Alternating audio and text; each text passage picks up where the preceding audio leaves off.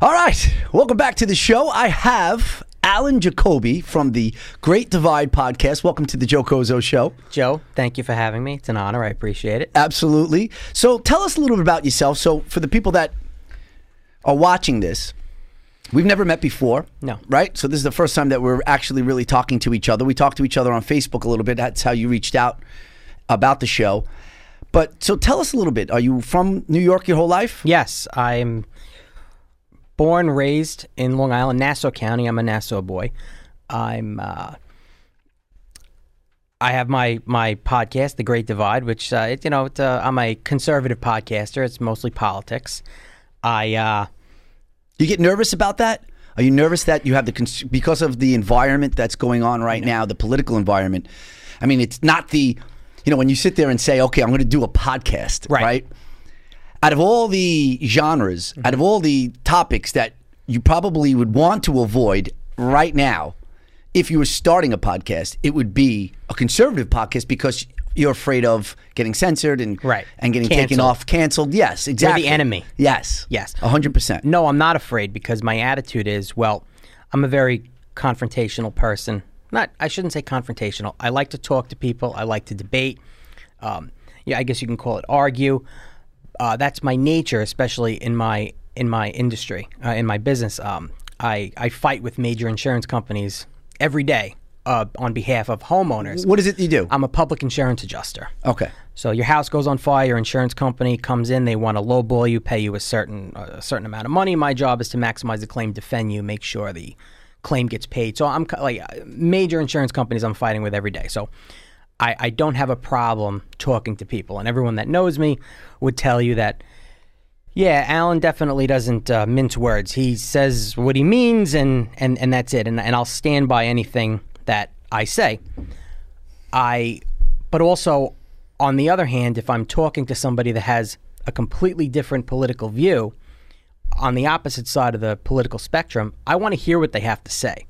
And I have it in my head that I want to hear it, and I almost like, sell me something. Just maybe you convince me of something if we have a difference of opinion on politics, or I'm like that with anything. It never ends up. I'm never convinced, but I like to get that different view. Unfortunately, being a conservative, I don't get that often, that same, I guess, courtesy from someone on the left, liberal, and when it gets to a point, and it happens when they see that we're not seeing eye to eye. I'm not agreeing with them. They immediately want to go on the attack mode. Is that something right now that is happening in your life? You have friends, maybe lifelong friends that, you'd have basic relationships with, and now all of a sudden, because the political climate of this country and how people are so divided, I mean, your podcast is called The Great Divide. Right. Do you find that you have a lot of issues with people that you normally didn't have? I'm talking about regular friends or family members, maybe Thanksgiving dinner or something like that. But now all of a sudden, you're not talking about Joey's little baseball game anymore. Now you're talking about Donald Trump. You're talking about Joe Biden. You're talking about China. Right. And there is, a clash of heads. So, yeah, and I'm not going to say issues. Like, I have members of my family, cousins that are complete opposite sides. They liberal, the millennial generation, and we don't see eye to eye in politics. Even my grandmother, 84 years old, sharp as a tack. She despises Donald Trump. I know that when I'm over there visiting, we're not going to talk about politics. Even her brother, my great uncle. But it always seems to come up. It does, and and it's come up a few times, and it's gotten heated, and I try to, I just gotta put out the flames and let's move on. It's not worth talking about, So I won't bring it up. There are even friends that they know I have the conservative podcast. They know what my political views are, and we just don't talk about it. If it does come up, I don't want it to come up because I don't want to have those conversations with my family and my friends, unless they want to have the conversation. See, I don't mind having it. If it comes up, it comes up. I'm not looking to, but it always does, especially now that, especially my family members or friends know that I do a political show. Right. So it's almost as if they're poking at me, and, I could see it right away as soon as I start talking. Now, you said that you are an insurance adjuster.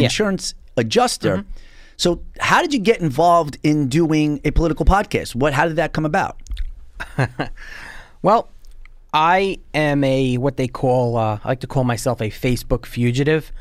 I love talking about politics, and every time, and I'm not talking about when you post something out. I'm not posting anything offensive. As a matter of fact, if you could go back on my Facebook, and it's a lot of it could be mild politics. I'm not one of those people that are posting every day at, Trump, Biden not my president. I don't talk like that. I actually don't like that term. Give us an example then of like a post Okay. So when you say that you're a Facebook fugitive, that means you've been kicked on and off of Facebook. It seems, right? I don't get warnings anymore. It's somebody reports me or Facebook sees it and flags that, I'm automatically in the Facebook gulag for 30 days. Okay, so give me like an example of a post that you, obviously posted, and then right away you've been gone. Yeah, and actually the most recent one, I'm at a Facebook jail now about I don't know, maybe 2 weeks. And it was on a comment thread. I forget what news outlet, and they were talking about, I think, the election, and I had said something about Joe. I called him Sleepy Joe, and someone didn't like it, and I don't know what they said about. I don't remember what they said, but my comment was, you should leave the voting to the adults and stay in mommy's basement eating your Hot Pockets, playing Xbox. And that's all I said, Joe. That's all I said. There was no obscenities in it, nothing. And a few minutes later, I went back on Facebook. I think I wanted to post a picture of my dog on my personal page, and it said I was restricted for 30 days for cyberbullying and harassment. And that was the post. Did you appeal it? I did. You can appeal it twice. Yeah. Nothing. I could show you my. So when every time you get in Facebook jail, they'll go and you'll see, it's like a rap sheet. And you'll see how many times I've been restricted. How many times have you been? I'm probably over 40 times. I don't know how. They have not thrown me off. They have not disbanded my accounts. They've just been suspended. They've just been suspended where I can't post. Now, why? You have this podcast now, and I'm sure social media is, a big part of how you're going to get your voice out there. Yes. I rely on Facebook a lot. I actually love Facebook. I love Mark Zuckerberg. I love everything about it, even though there is a lot of, left-leaning politics about social media, but I've never had anything bad about it. I actually invested in it as soon as it came out one time. Sure. I mean, I actually love it, and I understand that they're a business and they have to do certain things. Yes. But for you to be reliant on that, don't you think that maybe you should tone it down and not be so assertive? Yes, and I have. You have? I have. Because I also, my business, being an insurance adjuster, a private insurance adjuster, I'm self-employed. And I have a business page on Facebook that I have been very successful with in my business, of people finding me on Facebook or people tagging me in these community groups. And I have made a lot of money in my business from Facebook. I don't hate Facebook. I hate what Facebook looks at certain things and does. I guess the same as, when you get locked up for something, you don't like the criminal justice system. I don't like Facebook's criminal justice system. And it's... So yeah, I don't post anything on my regular page, because if I get reported, I lose access to the podcast page and I lose access to my business page. Yes. Everything. So no, So now you're strictly on your business and you're doing it that way. And the podcast page. I'm not my podcast page. I will post when a new episode comes out. Go to my YouTube channel, the YouTube video of that episode. I'm not on there giving strong political views on Facebook. I use that as, traffic to the podcast. But what I'll do is I'll go through the news cycle, and I go through all of the news Facebook pages. And if there's an article I want to talk about, I'll take it. I'll post it on on my Facebook page, on the podcast page, with maybe one of my usual sarcastic quips on there, and then off for we the go. engagement, and then off we go. Now, but you still haven't got to the point. What made you want to do a conservative podcast? Obviously, because I enjoy talking about it. I love it. So a buddy of mine, who's a police officer in Nassau County, said to me, "You should." He knows how I feel about politics, and we agree on things. You should do a podcast. And I laughed, and I go, "It's funny. I've heard that from a few people." I go, "Well, why do you tell me I should do a podcast?" He goes, "Well, I think people would just enjoy listening to you talk." And I get that from a lot of people that I know, because I like to talk. And I said, "Oh, I'll look into it." And that day I started looking into what it would entail to start a podcast. And I'm like, all right, so not relatively expensive to start. And my wife will tell you, when I get my mind set on something, I go full blown. Like I'm a big cigar guy, and I become a cigar collector. And that prompted me to gut my basement and make it into a cigar lounge with full exhaust systems and a 6x6 walk-in humidor. Yeah, I was going to say, you have a humidor built in your basement now. I do, with about 20,000 cigars that will outlive me. My collection will outlive me at this point. Do you smoke a cigar every day? Just about, yeah. What do? You go down there and you start talking to the cigars. Which one wants to come out? Who's gonna help you today? Yeah, whatever. Is that you go down there? Sometimes I do. I mean, you got 20,000 cigars. Yeah, you gotta make a choice. It takes me sometimes longer to pick one to smoke than to actually smoke it. Yeah, that's how it is. Like now with Netflix, when with my girlfriend, it takes longer to pick a movie. Oh my God, I'm right there with you, man. Than to actually watch the movie, and then forget about that. Then we not only do we pick something, then we're only 10 minutes into it, and then we're right off of it, and we're right onto something, looking again. And the next thing you know, we look at each other, and it's like an hour and a half has gone by, and we're like, "You want to just order Uber Eats?"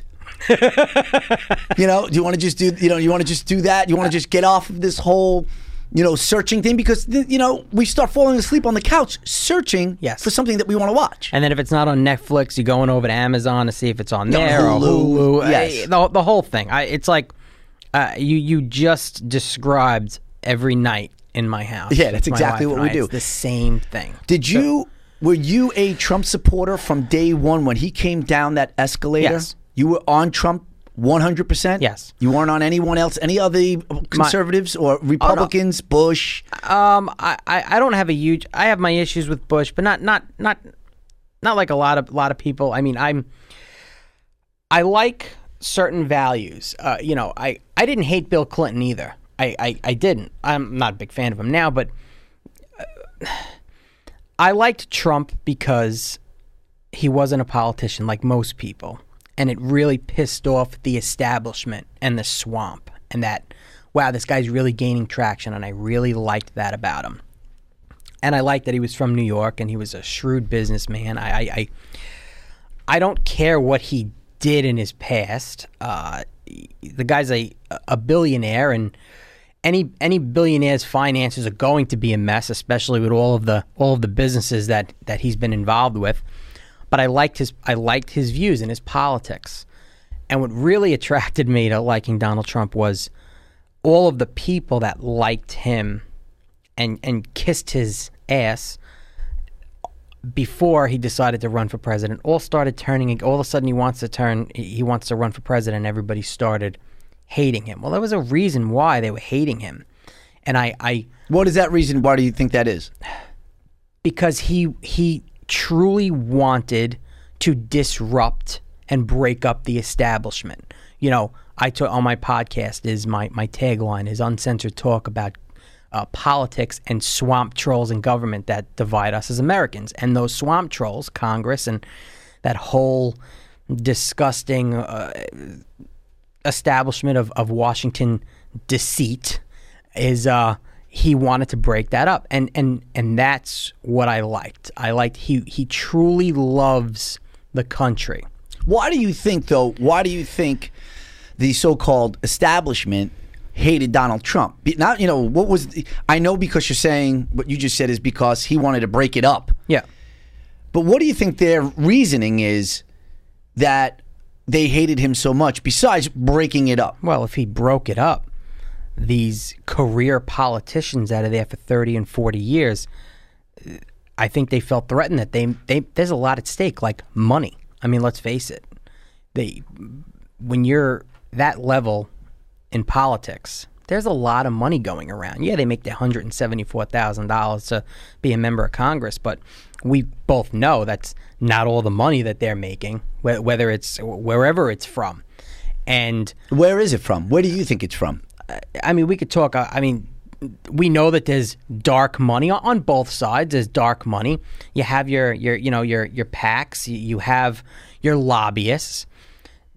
Donald Trump didn't owe anything to anybody, and he didn't want anything from anybody. He wasn't interested in lobbyists, and that pissed the establishment off. See, my view, and I think exactly it is my view, but I think that this is 100% it's China. It's the money that these big corporations, including these politicians, yes, that once Donald Trump came into office, or even when he was his rhetoric before he got into office, when he was the Republican candidate, yeah, and now there was a chance, they knew once he started with the slogan, which is, it's all genius, everything. First, the Make America Great Again, yes, and America First. The America First slogan itself is take those jobs that we're now putting overseas over in China, and we bring them back here into America, and that is where the disruption is. Because these politicians, especially, the Democrats, and I'm sure like Mitch McConnell as well, they have so much at stake with these, with the money that's coming in from China. I mean, if you look at, say, CNN and their parent corporation, or NBC and their parent corporation, and how much money that they are making with China. Yes. You have companies like, say, Apple, Nike, with the sweatshops, with China, and now all of a sudden you have this man who, like you said, is not a politician, is coming in now, and he is saying no more. Right. But here's the thing. Why do you think these politicians, is it just money?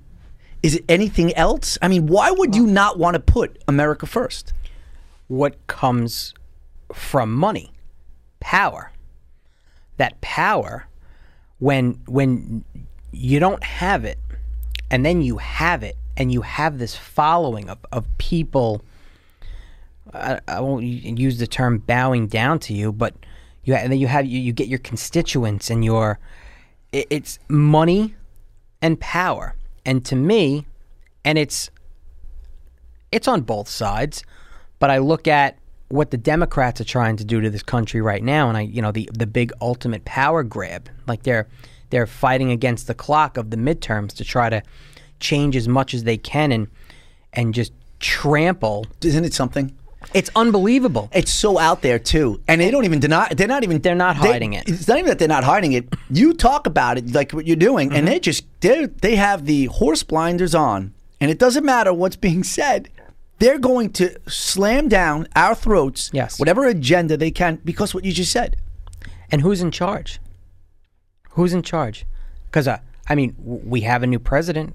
He's just about 100 days in. If 100 days didn't hit, when Joe Biden is the president of the United States, we could talk about that. But he's not in charge. We know that. We know his handle. He is not the leader of the Democratic Party, as he should be, but he's not. Do you think that's because of his faculties are gone, or do you think that is because? And this is what I feel, is that he made a deal to get there to begin with. And now that deal that he made is basically, hey, we'll get you in. Right. But when you're in, you're going to follow this agenda. Right. Because he went from moderate Joe to this sick, progressive, radicalized old man with a cognitive decline. That's what he is. It's not an argument.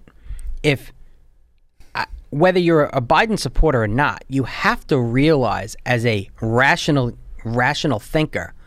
Well, I think I just contradicted myself, because now we're saying Democrats are rational thinkers. Anyway, they have to know that there's something wrong with this man. Like just your. But isn't that the beauty, the genius of the Democratic Party? Yes. Think about that. They know. They knew. I mean, you could just see during the Democratic debates, you could just see when he's going around talking and he's campaigning on the campaign trail, in 2020, that wasn't the same Joe Biden that was in the House or in the Senate, and he is jungle this and, we can't have that and up and down and the way he used to speak, even as vice president. But now all of a sudden, but that's the genius of it because they knew we have a puppet. Yes. And now we could put this puppet and we could do the strings behind the scenes, and that's exactly what they're doing. The whole dynamic of him being a puppet, it's there. And he, like you said, he was completely different when he was a senator. I just spoke about this, and I will tell anybody to their face, and I publicly say it, that right now Joe Biden is the biggest racist in United States politics right now. I believe, and I believe it fact. Well, give us an example. Back that up for a second. The man became a senator, and he was groomed by known segregationists that showed him the way. Listen, Kamala Harris, his vice president, we know she despises him. We know Kamala Harris believes that Joe Biden is a racist. She said it with the whole busing and the whole segregation. Look at the 1994 crime bill that he co-authored. Joe Biden destroyed thousands and thousands of lives in the black community because of he felt that George Bush's war on drugs wasn't good enough. And he wanted all of that money in the crime bill to go to prisons and more police. Now all of a sudden he wanted more police to put black men in jail. When he stood on the floor of the Senate and he pulled out a quarter out of his pocket and he said, "A crack rock this size is going to get you 5 years minimum in jail, and the whole 3 strikes, and then you're a lifer, and that the government's going to take your house, they're going to take everything." Now I'm all about, you could put criminals in jail, that's fine, but he did that, I believe, for his hatred of the black community. I believe, you want to talk about racism, I think Chuck Schumer is a racist, and I think they're all panderers, because that's what the Democratic Party is good at. The Democratic Party is good at pandering to the minority communities and manipulating them for their votes. And then once they get their votes, they slam the door in their face. Let's take Black Lives Matter, global, the movement. They bragged about working hard to get Donald Trump out of the White House. They supported Biden and Harris.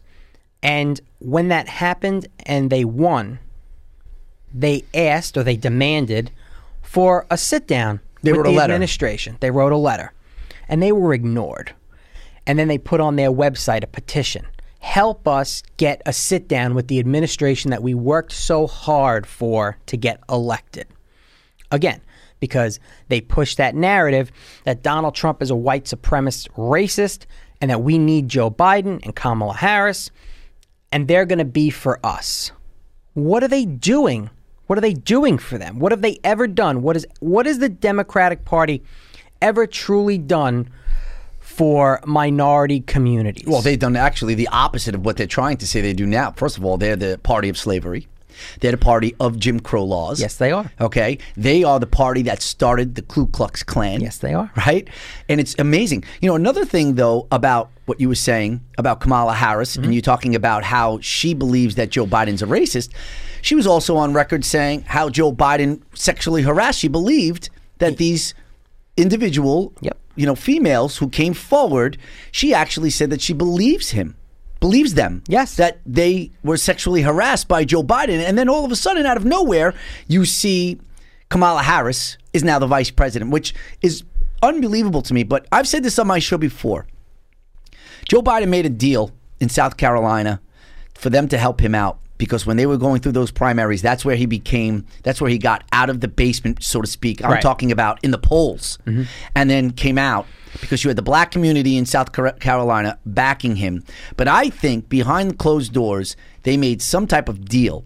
And one of those deals was, listen, we're going to get you out of this, and you will be the candidate. And if you do become the president of the United States, you better put a black female vice president on the ticket. Right. That's without a doubt. He didn't have a choice in that. They knew early on that there was the talk of, when he didn't pick his running mate, that it was going to be one. We knew at first it was going to be a female. And he had said it's going to be a female, and then it changed. It's going to be a female of color, and then we knew. I mean, how does it work? You know, once you knew it was a female, yeah. There's no way he's picking, Elizabeth Warren over Kamala Harris. That was never happening or anything like that. You were never going to have. It had to be a person of color, without a doubt.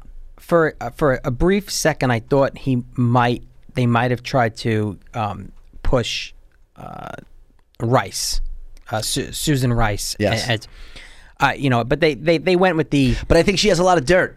She does, because of that memo that she put out to herself to cover herself that time with the Obama administration when the whole thing was happening with the Russian hoax. Yes. So I think that, and then also. Listen, we'll just give her another job anyway, so it's not a big deal. She's in there. She's one of the string pullers. She's, I believe, the director of domestic policy? She is, without a doubt, one of the string pullers. 100%. Again, with Kamala Harris, and then whoever else is there. You mentioned before Black Lives Matter. Mm-hmm. What is your opinion of Black Lives Matter? Domestic terrorist group. 100%. 100%. But I'm not, okay, because that just made me sound like a white supremacist, Joe. No, it doesn't. Well, why do you say that? Not to you. No, but because just the general talk of it is not. If I say white lives matter, you're a racist. No, but I'm saying if I say that and a black person says no, that's racist. Is that true? It's not. Okay, so then that's why you saying black. It's not. Oh, I'm saying that sarcastically. It's not racist to say that. But this is what I have been called a racist because I would say, well, Black Lives Matter is I believe is a domestic terrorist group. Well, what do you mean you're a racist? Why? Because I'm white and I said that? No, I'm not racist. It's a fact. They're burning down cities. But I'm saying the organization Black Lives Matter is a domestic terrorist group. I'm not saying every African American that wears a Black Lives Matter t-shirt that believes on maybe what that movement should have been is a domestic terrorist. That's not what I'm saying. I'm saying that the Black Lives Matter organization, started by those three women, the one Colors, she just went on a massive real estate buying spree for $3.2 million. They're trained Marxists. They want to destroy the nuclear family. They say right in their website. They believe in the. I believe they took that down, but yes, they believed breaking up the core family because unit. They want the community to basically be the ones, I guess, raising families. It's just it boggles my mind. To me, they want to destroy what America is because they hate America. They want to instill in children that they should hate America. They want white children to be taught in schools to hate America. They want to abolish or defund law enforcement in America. I mean, they just came out now with... Why do you think that? What is your opinion? Why? So when you see this, right? So you're, a regular American, right? And you wake up and all of a sudden, out of nowhere, you have all of these things... Defund the police. And this is something that when you were growing up, I would assume that you're like, that would be so idiotic to ever do that. Absolutely. But what is your reasoning? I have my own opinion, but I want to hear it from you, and then I'll give you mine if it is the same. But why defund the police? What's the end game, and why do you think that they keep saying it, and why do you think people are actually on board with it?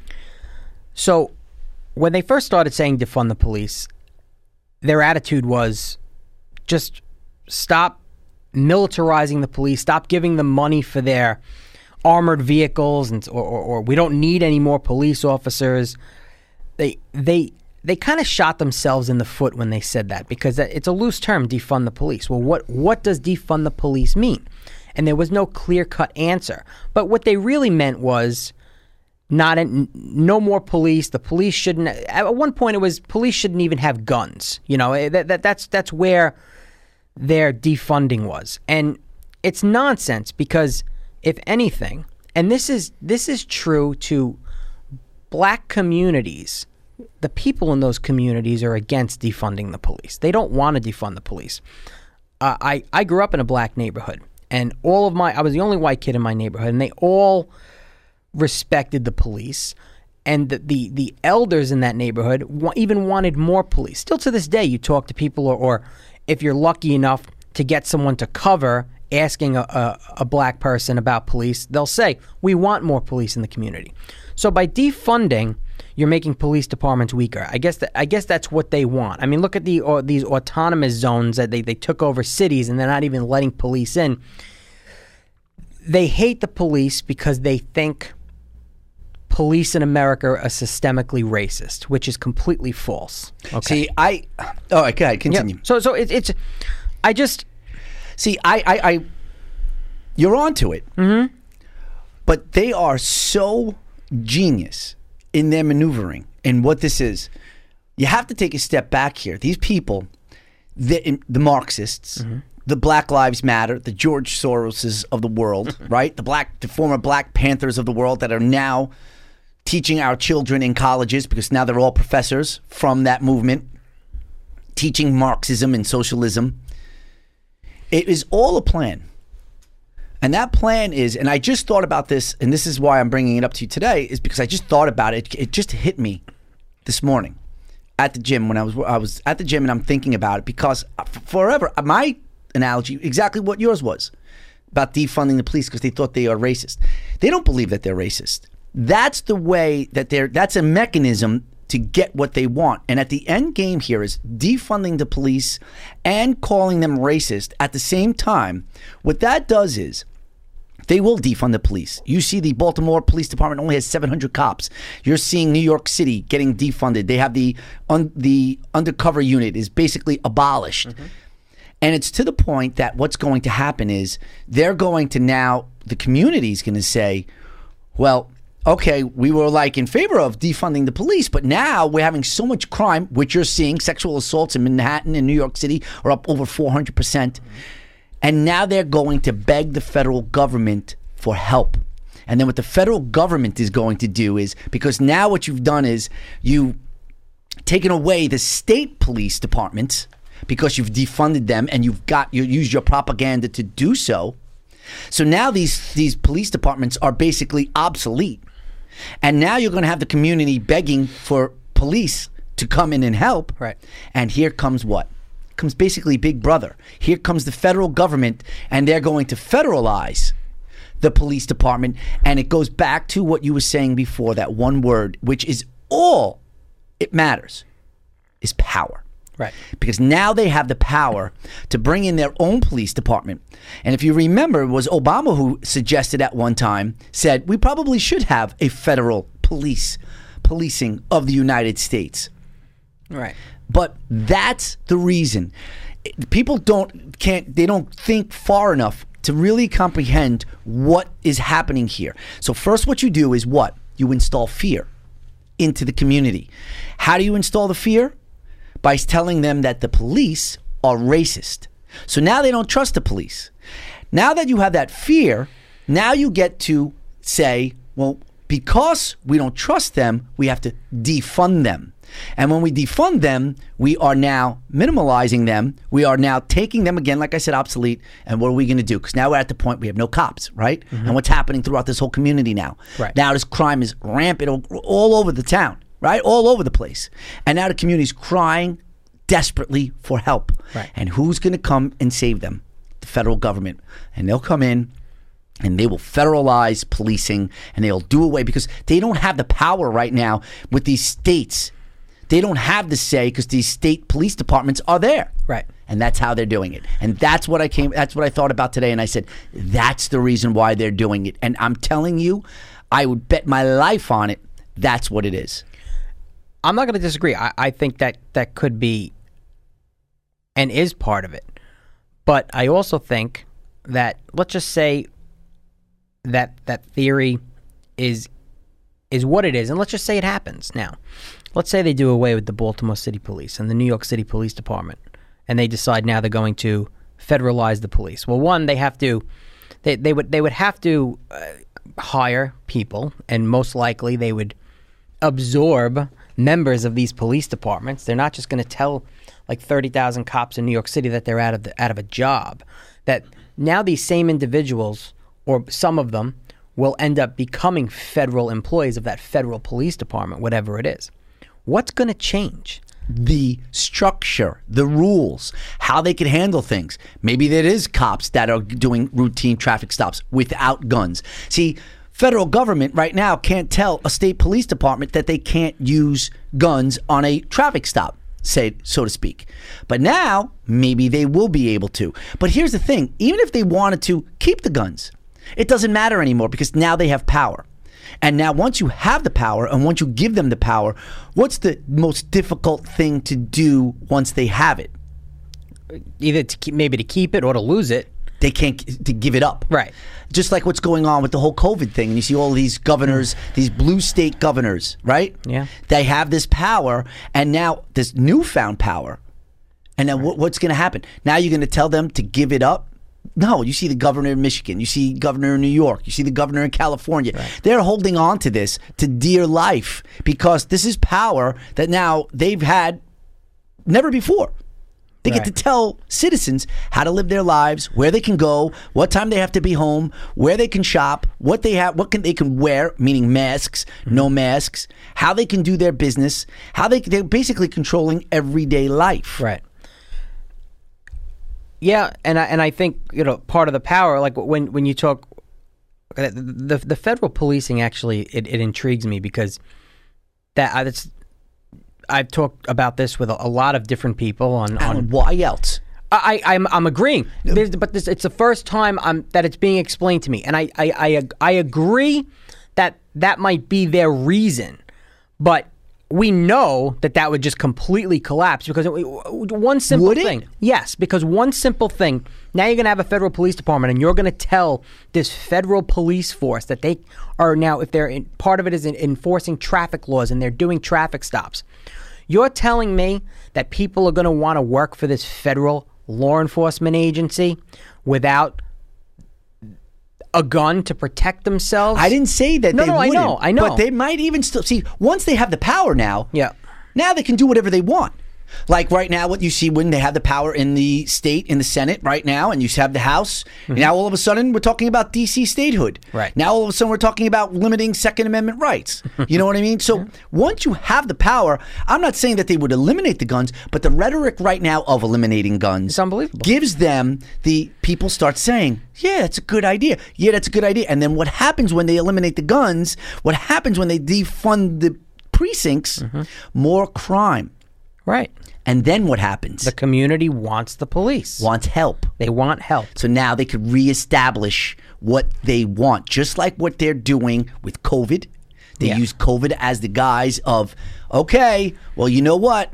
Just like what Ronald Reagan said, whenever you hear the term, the government is here to help, the government's on its way, is when you should run. Right. That's when you should be the most fear. And here, what do we have right now? Don't worry about it. We have this virus that's going on. We don't know where it's come from. We don't know. We don't really have too much. We don't follow the science as much as we say we are. But yet, you now are going to rely on us to help you out. We're going to give you the vaccines. We're going to tell you where you can go and what you can do and what you can't do. We're going to give you the federal guidelines. The CDC is now all of a sudden going to come out in a couple of days. If you heard Fauci yesterday, is going to come out and say, now that when you're outside, you don't have to wear masks if you're vaccinated.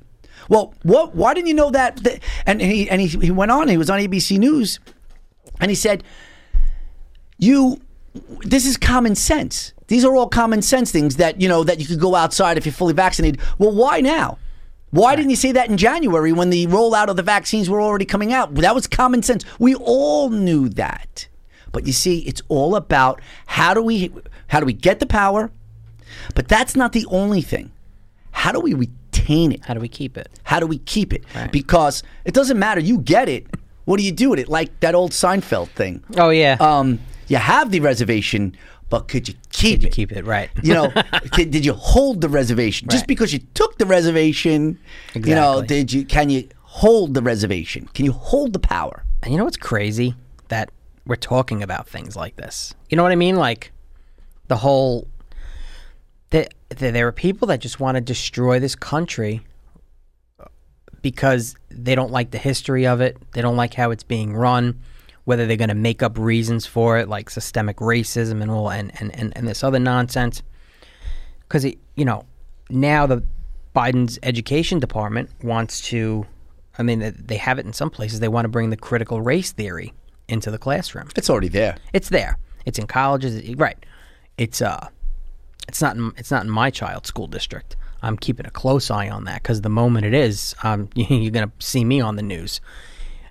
It's, to me, and they're basing it off of people that they're trying to convince are anti-racist, but are racist. That author, Adami, what the heck is his name? Kindle. I have to look it up. His ideologies are, and the 1619 Project From the New York Times. That's made up from the New York Times with a bunch of poems and essays that they had. What did they have? A dozen or so people just decide to write this up. And this is now, should be the history of America. That the whole 1776 Commission and everything about 1776 is racist and based on white supremacy. I mean, when you have this administration's ambassador to the United Nations say in a public statement that white supremacy is woven into our founding documents, that's a problem. You're telling the world that America is racist, and it started when we founded this country.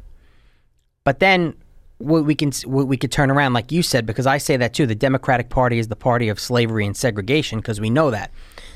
The KKK, it's like a tongue twist to say that, and Planned Parenthood let's face it, Planned Parenthood, we know, was put in all the minority communities back when it started by the Democratic Party for hoping they can do population control on little black and brown babies. That's what the premise of Planned Parenthood was. And there's no argument that, I mean, Planned Parenthood knows it, and, you know, but we'll deflect from that.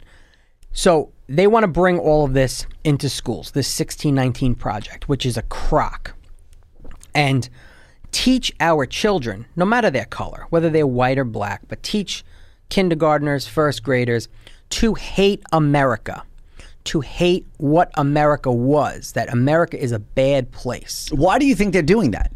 What is your opinion on that? It's hard to put into words, like what I think. My opinion of it is they want a different America. And I think it's power and control also, is they want, it's reverse racism. We had the civil rights movement, and it was horrible. Black people were persecuted. The voting. Oh, guess how many beans are in this jar, and then you can vote. I mean, that was ridiculous. More than ridiculous. It was tragic. But now you have these individuals who want to throw slavery in my face. A person that you didn't even have. You had nobody affected by slavery. I didn't have anybody that affected slavery. That is a token. That is a token that the Democrats are doing to what? To keep blacks voting on their party line. So that is the king out on the balcony and throwing coins out to the peasants. Right. And I'm not calling blacks peasants because I'm saying because the Democratic Party does it to all different types of ethnicities. Right. Whether it's white, black, or whatever it is. Yes. But the elite Democrats are basically up on top of the throne, and they're throwing out coins. And what'll happen is, after they go away and then they come back out, they'll have another crowd there wanting more. Right. They give just a little bit. That's what the Democrats do. They give just a little bit, so they keep wanting more. That's what the welfare system is all about. Mm-hmm. That's what WIC is all about. Right. That's what all of it's all about. The welfare reform, because let's give them money for not working. Mm-hmm. But if they work and they make too much money, well, then you're not going to get this free money. Exactly. So you stay at this poverty line, basically, because you're going to be what? Reliant on us. Right. Instead of doing the opposite and saying, okay, let's go into these black communities and see why the poverty rate is what it is, and let's build up these communities so they could have their own mind and their own thought process. See, that's the thing about Democrats. Democrats don't want their constituents, their people that they're following them, to have a mind of their own. Exactly. That's why as soon as you see someone say like Tim Scott or Candace Owens or Larry Elder, as soon as you see Leo Terrell, as soon as you see a black American talk differently than what the Democratic talking points are. They're Uncle Tom's. They're Uncle Tom's, right? Yeah. Because you're not following the party line. You're not doing what we're telling. The propaganda, for whatever reason, isn't working on you. So if it's not working on you, we're going to bash you and we're going to destroy you. Right. And it's a joke. It really is. But how do we get out of that? How does that? So my question to you is what's the problem? And do you see a problem? And if so, what is the problem with the Republican Party? No balls.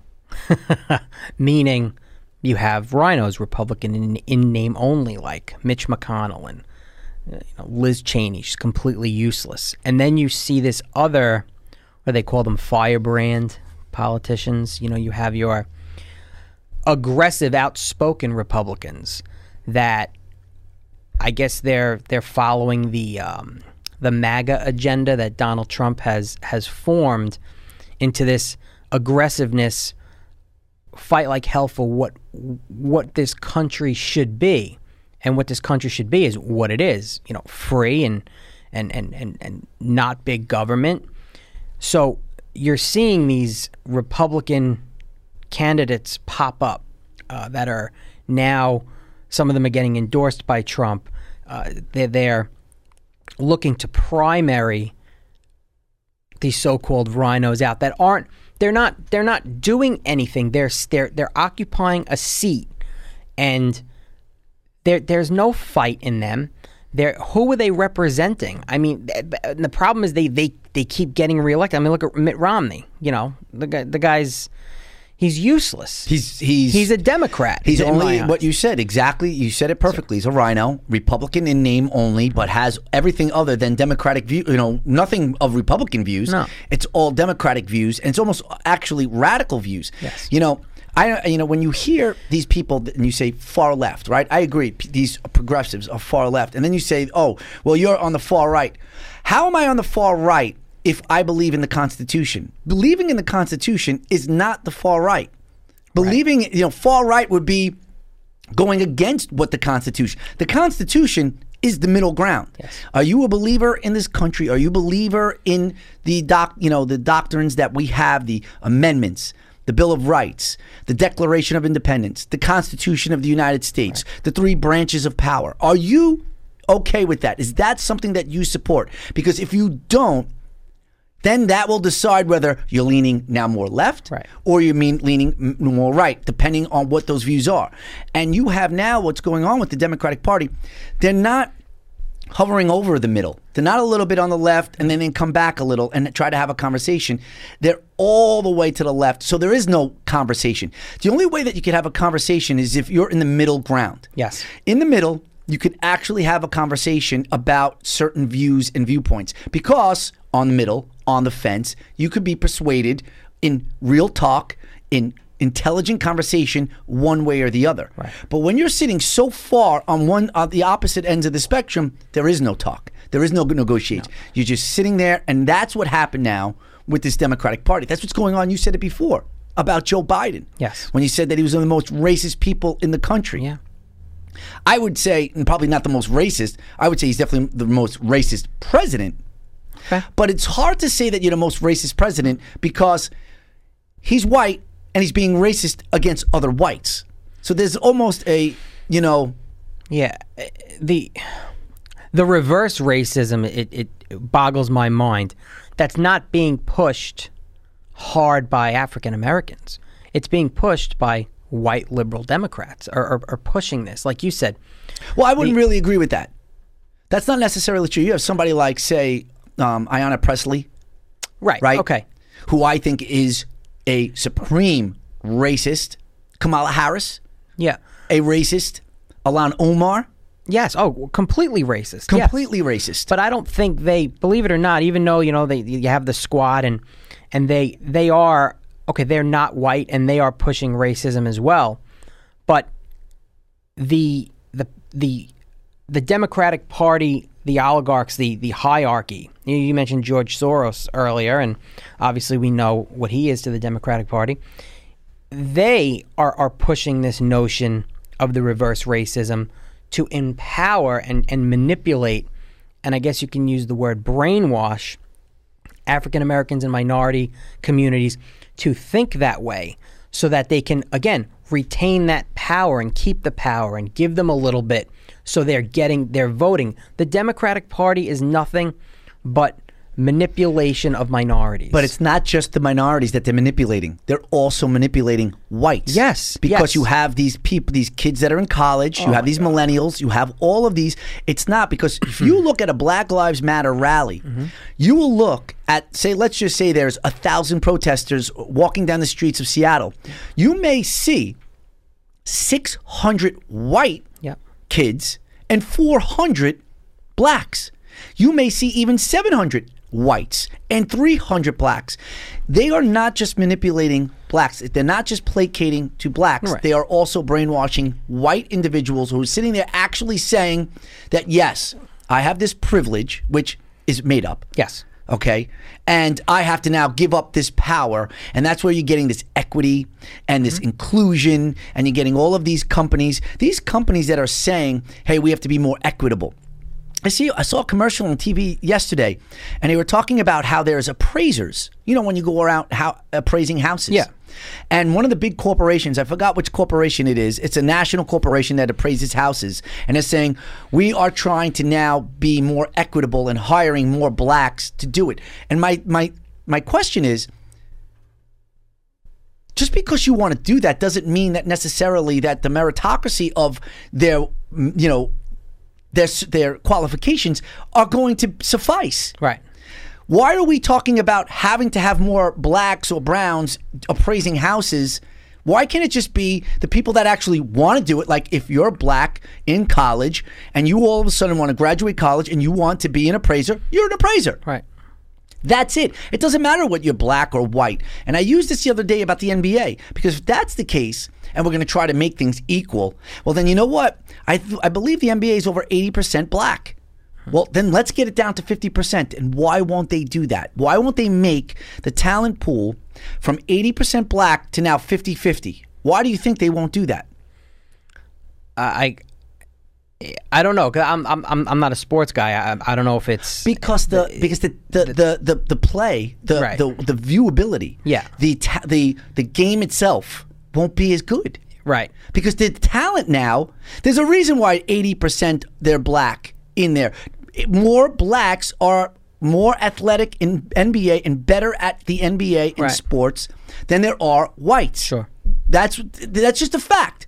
Because they won't draft, they're drafting the best players. Right. Right? If you now make it 50-50, the talent pool, the level of talent that's on the court now decreases. Okay. Yep. Well, put that exact same theory into the job, into the into the corporations. You can't just start making people force them to do something that they may not want to do or be qualified for it. And like I'm all about the merit and the qualifications and the abilities of the individual. Forget about, I can't stand the whole, the color of the skin, and we have to be more a diverse corporation or a diverse organization, like you said. Well, what if those people don't want to do it? Maybe there are plenty of people that do want to do it. And maybe the people that want to do it maybe aren't the best candidates or best fit to do it. Like, what was it? Just Delta Airlines said they want to have, I think they want to have like 50%, or they want to hire more diverse pilots and employees just based off skin color. Think about that. Think about that. Exactly. Now, I have someone who is flying this huge aircraft, and this person was only hired because not out of he was or she was the best fit to be a pilot, to fly the plane. No. The best pilot may be on the unemployment line. Right. But the pilot that we have here is just so happens to be a female or black, and we had to fill this quota, and now they're flying this heavy piece of machinery with 200 passengers on board, and their capabilities are in control over all of these people's lives, including my own. Right. Think about that if that was a doctor. Right. No, exactly. And going back, like, just obviously, there's a lot of schooling and training to become a pilot. So we know Delta Airlines just isn't pulling, a minority off the street and throwing them in the cockpit. Obviously, they're going through the same training. But then that comes to, well, if you and I take a civil service exam, because you see take it happening. The bar exam. Oh, the bar exam. There you go. I'm black, you're white, and we went to the same law school, same time, 3 years. Yes. That has nothing. I know what you're going to say. You did better, but they hired me, that law firm, even though you aced everything. But because I'm black, but I'm still an attorney, I passed everything. They're going to take me because now that firm wants to be diverse and show. Take it a step further. You failed the bar exam. Okay. They're still going to hire you because they're going to now wait until you see if you pass it again. It doesn't matter that the other person passed and is now qualified, is actually a sitting attorney. We're going to still hire you anyway, just based on the color of your skin. And we're going to hope that you pass the bar exam the next time. And then when you do, then you'll be a working attorney. But right now, what you'll do is you'll push papers, you make copies, you'll do legal research, and until you pass that bar exam, then you'll actually be in a courtroom, or you'll actually, argue in front of the Supreme Court, whatever it may be. Right. But again, has nothing to do with meritocracy. Nothing. Now, you were talking about before, though, and you said that they have no balls, the Republican Party, right? Well, not. All right, so you're right, though. I agree. Yeah, and I'm not going to say the whole Republican Party because they're. No, I will. I do. Maybe yes, as a party. Yes, but there are people in the party that are trying to change that. You look at Marjorie Taylor Greene. I mean, you say what you want about her, whether she was a conspiracy theorist or not. She has balls, and she's not even on any committees. Because what's the difference between Marjorie Taylor and say AOC? AOC is full of crap. AOC cannot. AOC talks a lot and says a lot. Well, she talks a lot and says nothing. You just listen to her. She has no clue on what she's saying or trying to say. She's a Democrat socialist. She hates America. She hates the police. But yet, she is a hero. She is basically running that party. Yet, you have somebody like Marjorie Taylor, who they call, like you said, a conspiracy theorist. Right. And basically, they're the same two people, except one's a Democrat and has the backing of the media. Right. Right? Yeah. The left-wing establishment. Yes. And then you have you have Marjorie Taylor, who we don't have Republicans backing her up. No. Like you would, say, the Democrats and AOC and Rashida Tlaib or anything like that. That right there, when you said no balls, right there is congruent with that right there, because Absolutely. The Democrats, they stick together. They never look what happened with Maxine Waters. They wanted to censure her, right? Yeah. And yet now they said, you want to censure Maxine Waters? Nancy Pelosi said, well, then we have 100 things that we're going to do to Marjorie Taylor over there. So you better be careful on what you say and what you do. But yet we don't have the Republicans saying something like that. No. That's what it is. We have someone, like you said before, we have Liz Cheney, who said yesterday, who came out and said, well, Ted Cruz, he can't become president because he went against the Constitution of the United States and questioned the efficacy of the election on January 6th. So he's not a candidate. Which we know that's BS. As far as he did not violate the Constitution. That's his constitutional right to do that, because back in 2017, when all of those congressmen, the House reps some of the House reps that were involved in Trump's impeachment hearings stood up. Joe Biden was the vice president. They were trying to confirm Donald Trump's election, his election, and they said, there was like 7 or 8 of them, that they are opposing the election results of certain states. And Joe Biden would say, do you have it in writing from a member? Because, you need a member of the Senate. And they all were doing it, and they weren't even doing it right. They weren't even following proper procedure, and they were standing up doing it. So they were violating House rules and rules of how to oppose, because they weren't even doing it the right way. And Joe Biden, the vice president at the time, was saying, you have no argument. Your argument is invalid. Like, Joe Biden actually did the right thing and put them all in their place to confirm Donald Trump's election. But they did the same thing, and we haven't used the word yet. The hypocrisy right there is an example of the hypocrisy, because this Democratic Party is all about hypocrisy. It's all hypocritical. And they will all stick together, mostly. But like when we talked about, defunding the police earlier, but now when they turn around with all this other stuff going on in the country with these police-involved shootings, now members of the squad say, well, no, we need to abolish the police. We need to get rid of the police. And then they're backed up when a Black Lives Matter founder says, we also need to close prisons and have no more prisons and no incarcerations. And a member, one of them said, no more prisons and no more incarceration. Again, think about that, though, right? Right. You see how loony that sounds. But now you look at what I said before about maybe what the end game for that, because stats don't back any of this up. No. All right? Stats matter. Statistics matter. You have right now, there's more whites being killed by cops, white cops, than there are white cops killing blacks. But yet all we hear about how racist white cops are. Right. There's an agenda. Of course. And the hypocrisy, what you said, is through the roof with all of it. Now, growing up, I'm sure when you woke up every day, you were like, oh, I live in a superpower. The United States is the best. Yes. We are the best country in the world. There's no way our freedoms here, our democracy here is going to be, infinite. I still believe in that. You do. Yes. Do you think that are you afraid of China and their military and what they're capable of doing to the United States? I'm not afraid. It's a concern.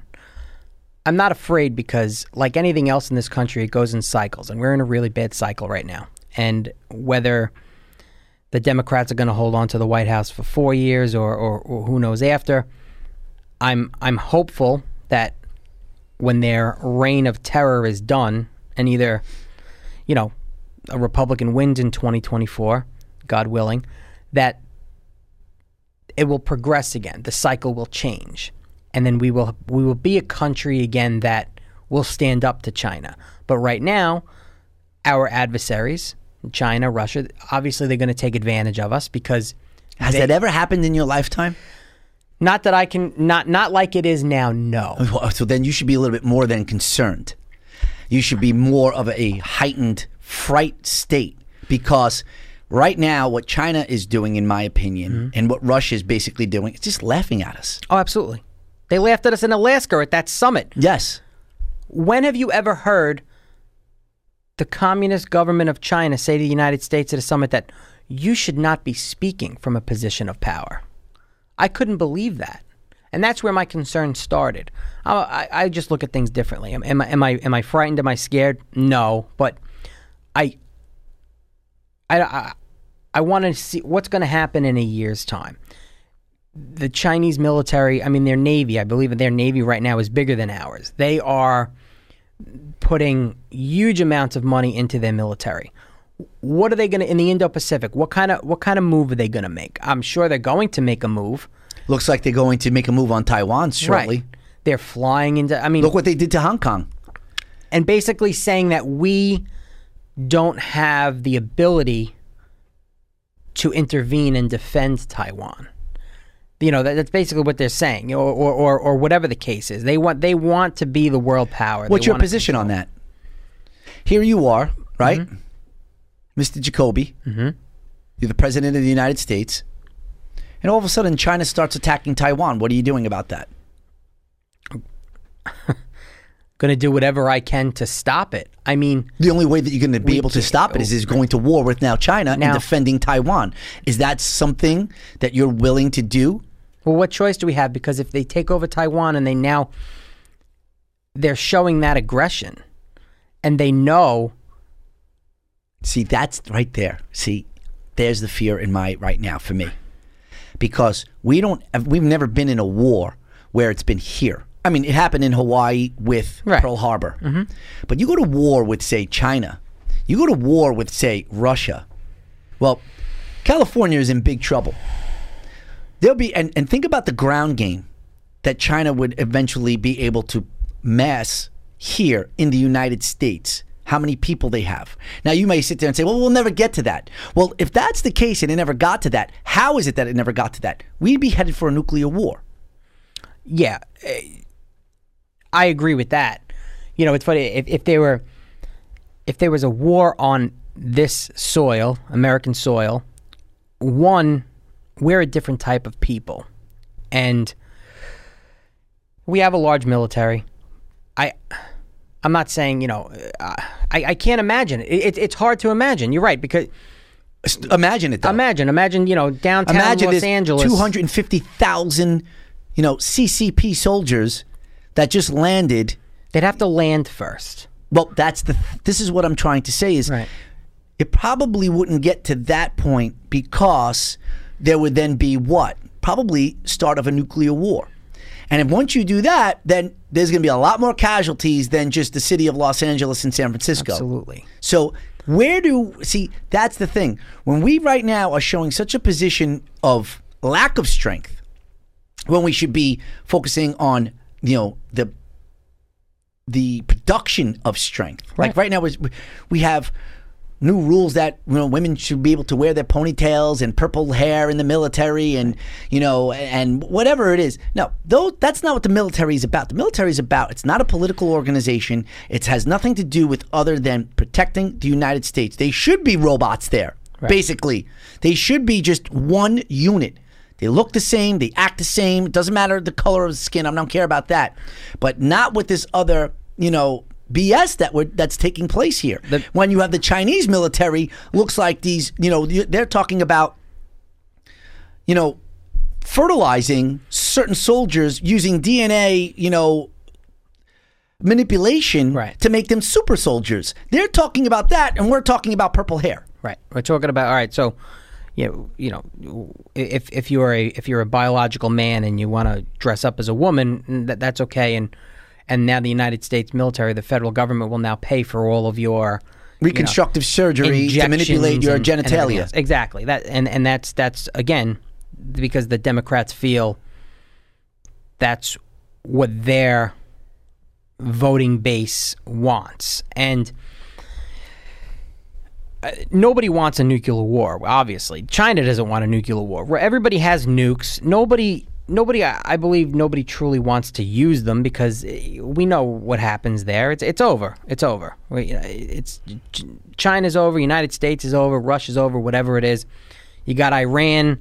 They're building nukes, whatever capacity of they're at, and they like Iran. That's another issue. You're not hearing much about Iran other than that Joe Biden wants to bow down to them. They said in their parliament, not too long ago, that by 2040, this is like in our Congress, they want to take out Israel. I think by 2040. And you see what happened yesterday with the leak that happened with John Kerry? Yes, I didn't read the whole thing. So basically, John Kerry gave them intel on what Israel, and I believe there was over 100 occasions or 200 occasions that they were doing things to manipulate Tehran, and they gave them that intel. There should be a huge, you talking about General Flynn, Mike Flynn, getting investigated. There should be a full-out investigation on Kerry alone now. But yet you won't have that because Joe Biden is buddy with him, and you'll never have it. But we could talk about this for days and days. And tell us a little bit about this podcast that you have. How do people are able to get on to your podcast, listen to you?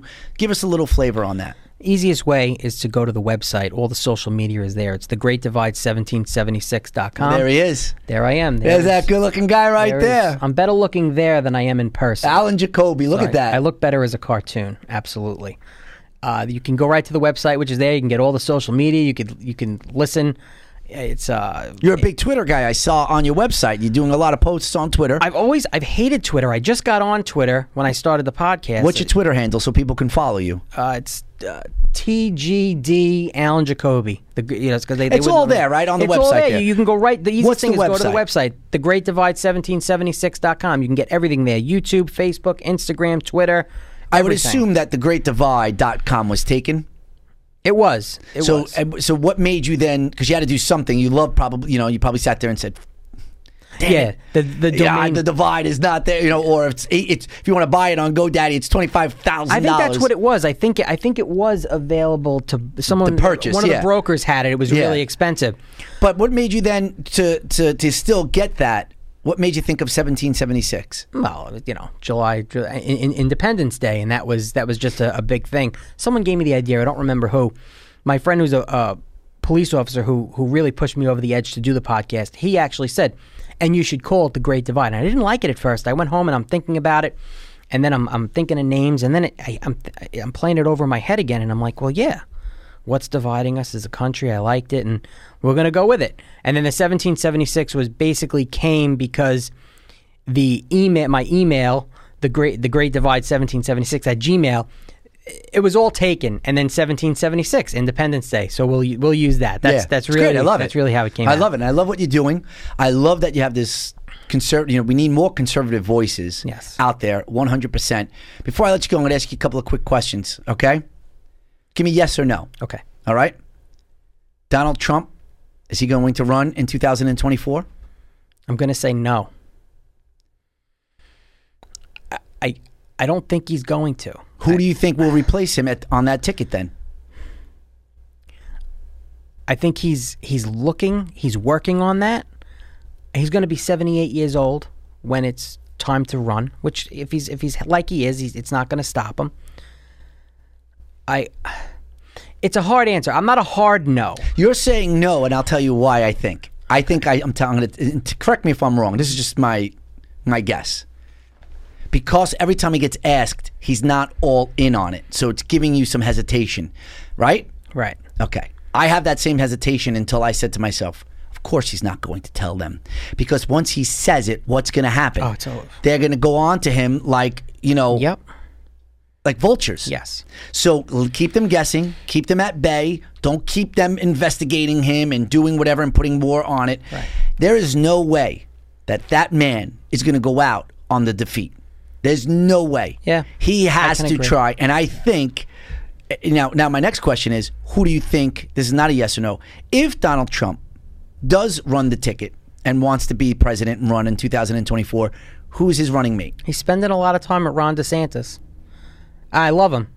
What he's doing with Florida, I don't know if Ron DeSantis wants to give up Florida because he's loved, He's got power. He does. And it's not a guarantee once he then wants to be vice president that what he'll do after. But right. I think you're 100% right. I think it's Ron DeSantis. And I think that this is what you do. You're a politician. You keep going up. Right. You're now the governor. Now you have a chance to be vice president. And then you're not going to be there. You're going to be in a lame duck type of situation, meaning that you're not going to serve 8 years. You're only going to be vice president for 4, and then bam, you're right there in 2028 to run for president of the United States. So I think that Ron DeSantis, if asked, would do it. Now, do you think that that's a good plan, or do you think that maybe Donald Trump should do something out of the Democratic playbook and have, say, a black vice president? Doesn't matter, have to be female, like maybe somebody like, say, Tim Scott or something like that. Or maybe a Ted Cruz that is more on the Latino side, of things, or Marco Rubio or something like that. It could be, I think it could be a very smart play in this political climate to, let's say, and I don't want to compare, I'm not comparing Donald Trump to him, but if Donald Trump is controlling the party and he took that step back and he is what Soros is to the Democratic Party, because I mean the money that Donald Trump he's raising for these candidates that he's endorsing it's a lot. So he can control that and control the party, and maybe groom somebody to run for president, and then like you said, maybe someone of color that fits that demographic in the Republican Party as a running mate. And maybe, like you said, a Tim Scott or maybe someone who's not even a politician, a woman of color. Or maybe just a woman in general. Maybe just a woman in general. And see where it goes. He's selective on who he's endorsing. Someone's going down to Mar-a-Lago and getting an endorsement. It's going to be interesting to see. 100% is going to be interesting to see. Now, we talked politics the whole time, right? So before we go here, you talked a little bit about Netflix. Yeah. Do you have any recommendations? What are you watching? You know what I just watched? What's your if you had to give somebody 2 or 3 shows that are on the top of your list, doesn't even have to just be on Netflix. Are you a show person or just movies? I'm big into documentaries. Me too. Okay, so whatever. But what would you recommend? What is it? You and your wife are sitting down. What is it that you would recommend? I just watched we watched the other night on Netflix. And Eric, chime in if you're there too. It's on Netflix. It's a documentary about the teenage white kingpin. I think it's called White Boy. It's about White Boy Rick. I saw that it was there. So what is that about? I didn't see it yet though. So there's White Boy Rick. I forget his last name. Yeah, he's sitting on he's sitting down. Yeah, he was like 14 years old and he became an informant, and basically federal law enforcement made him appear to be something he wasn't. This drug kingpin in Detroit. There was a lot of corruption. He passed away now, but I believe the police chief at the time, Gil Hill, who was in Beverly Hills Cop. He was Eddie White Murphy's Boy Rick. boss. There it is. White Boy Rick. There it is. It's good. It's good. I loved it. I was hesitant about it. I saw it a few times pop up, and we were like, "Hey, let's watch it," because he's still in prison, and it's all you watch it, and it's amazed why. That's not Matthew McConaughey, is it? No, right? That's not White Boy. No, and that might be another movie, but what else on Netflix. That's not it. I don't think that was the cover. I think it's just White Boy. White. Oh yes, it's not White Boy Rick. Yes, Matthew McConaughey. This was the movie on it, which I haven't seen. I don't think it's out yet. The Netflix version, I think, is just White Boy. It's just White Boy on Netflix. It's just White Boy. There it is. Yeah. And yep. And it was great. What am I watching right now? It's. You watch Ozark? Are you an Ozark? We finished season 1, and then that's what we'll do. We'll watch something and we'll power watch it. And then you get off of it. And then we'll stop and then we'll go to something else. I haven't touched Ozark. Like, I was so upset what happened with House of Cards. I was devastated. I thought that was one of... Did you watch House of Cards at all? I did. I got off of it, though, once he got out. So, me too, but I watched it to the end, and I thought... We're talking about Kevin Spacey. Yeah, once he left the show, it was like, what are we doing here? And it was so absurd. It's like Tony Soprano leaving The Sopranos. It didn't make any sense. He was the show. It's my favorite That's your favorite show of all time? The Sopranos? The Sopranos? Absolutely. You loved the ending? Yes. I did not. You didn't? I thought towards the end, I'm talking about even the last season, I only watched it because I needed to see what was going to happen, but I thought it was horrendous towards the end, without a doubt. But you know why it's great? How long ago was that? How long ago has it been gone? It's been gone a while, right? Wow, a long time. But we'll still talk about it as one of the best shows because of that ending. Yeah, I know. Everybody talks about it. Are you last question here. Yes. Are you a comedy guy at all? I am. Do you like Seinfeld? I do. Do you like Larry David? I do. What's better, Seinfeld or Curb Your Enthusiasm? I enjoy Curb Your Enthusiasm better. I do. I watch. He's the best. He is. He's the best. And he's such a sick, disgusting liberal. I know, but it doesn't matter. But it doesn't matter. That gets the pass. He gets a pass because he's really funny. Yeah, and you know what, though? It doesn't matter. You shouldn't. That shouldn't matter anyway. It doesn't. But I love the fact that he is a liberal, but yet I'll still watch it, and he'll make fun of Donald Trump because he does. That's what it's all about. That's what we're missing now in America. The comedy. The comedy. Being able to do that and not get canceled. Right, because if you tell the wrong joke, you will get canceled. You'll get labeled and canceled. Yes. Larry David is the best. And again, here we go. I just want to say it. We have Alan Jacoby, The Great Divide, 1776.com. Again, what is the Twitter handle again? The Twitter handle is TGD Alan Jacoby. And you could also follow you on Facebook, right? Facebook, The Great Divide Podcast, Instagram, The Great Divide Podcast. But it's easy. If you go right to the website, it's just one click away to everything, even the YouTube channel. Well, listen, I love that you came on here. I enjoyed myself. I love talking to another, conservative who has the same values. Yes. America first, without a doubt. There is a... do you ride? Do you ride bike? No. A bike, a motorcycle? No, neither do I. I don't even know how to say it.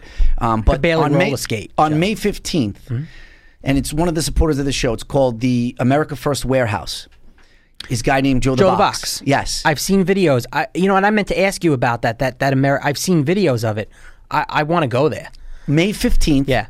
He's having it's a biker, but it's about America First. Sure. It's at the warehouse, May 15th. I have a flyer when we get off the air. I'll give you all the information. Yes. Bring your wife. You have kids? Yeah, I have a daughter. It's kid friendly.